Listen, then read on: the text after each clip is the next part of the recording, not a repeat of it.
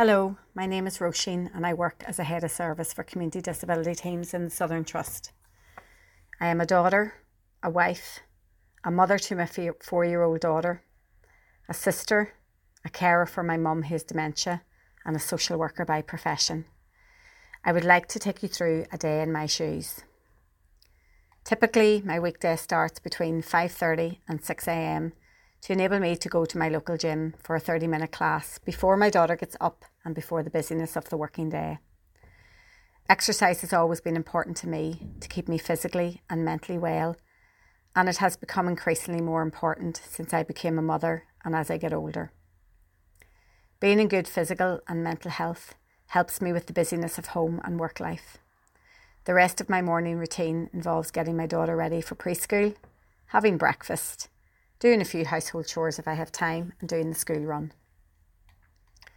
I normally arrive to the office just after 9 a.m, and for the remainder of the day I would be in and out of meetings addressing many different aspects of my work as Head of Service.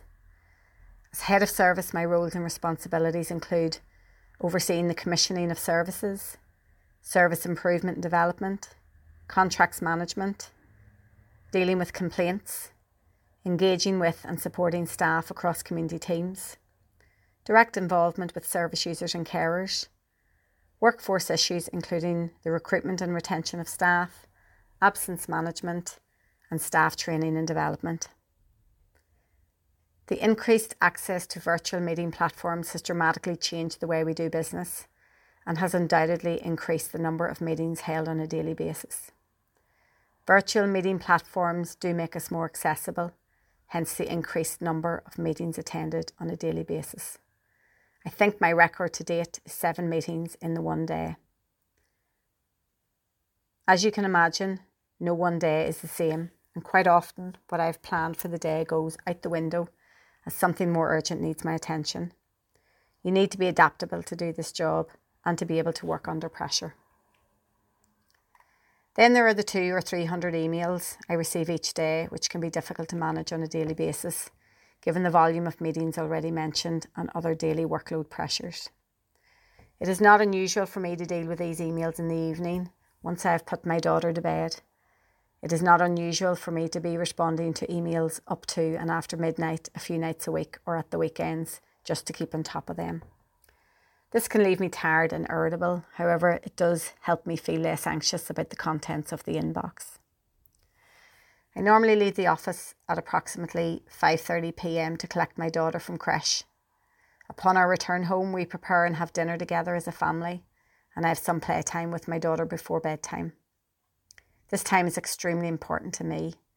It helps me unwind from the pressures of the working day and takes my mind off work pressures for a few hours. 2 to 3 times a week, I provide care and support to my mum who has dementia.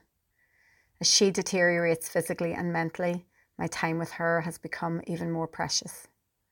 Whilst I recognise that everyone's caring experience is different, being a carer for my mum has given me first-hand experience and insight into the challenges and pressures faced by family carers. I hope that this experience helps me empathise and show compassion when working with service users and carers in my job. Another responsibility as Head of Service is to provide out-of-hours cover every 6 to 8 weeks across mental health and disability services. This involves being on call from 5 o'clock on a Friday afternoon until 9 o'clock the following Friday morning. I can receive calls at any time outside normal office hours across the week. It's not unusual to receive calls from the Mental Health and Learning Disability Inpatient Bed Manager, from our 24-hour services, or from our crisis response and home treatment teams who work outside normal office hours. As a manager on call, I will provide advice and support to staff who contact me.